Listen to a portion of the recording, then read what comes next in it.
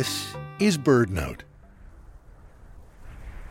In winter, when snow blankets the northern states, nearly all of the beautiful songbirds that grace the days of summer are long gone.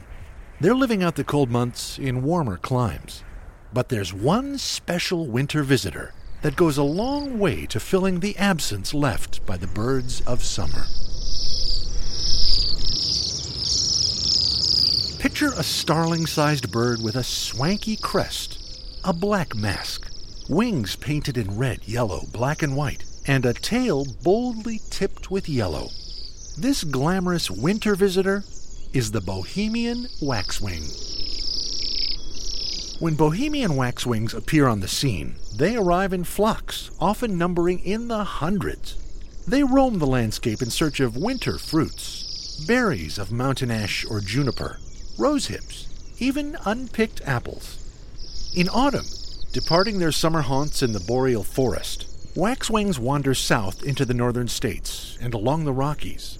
Some years they venture even farther south.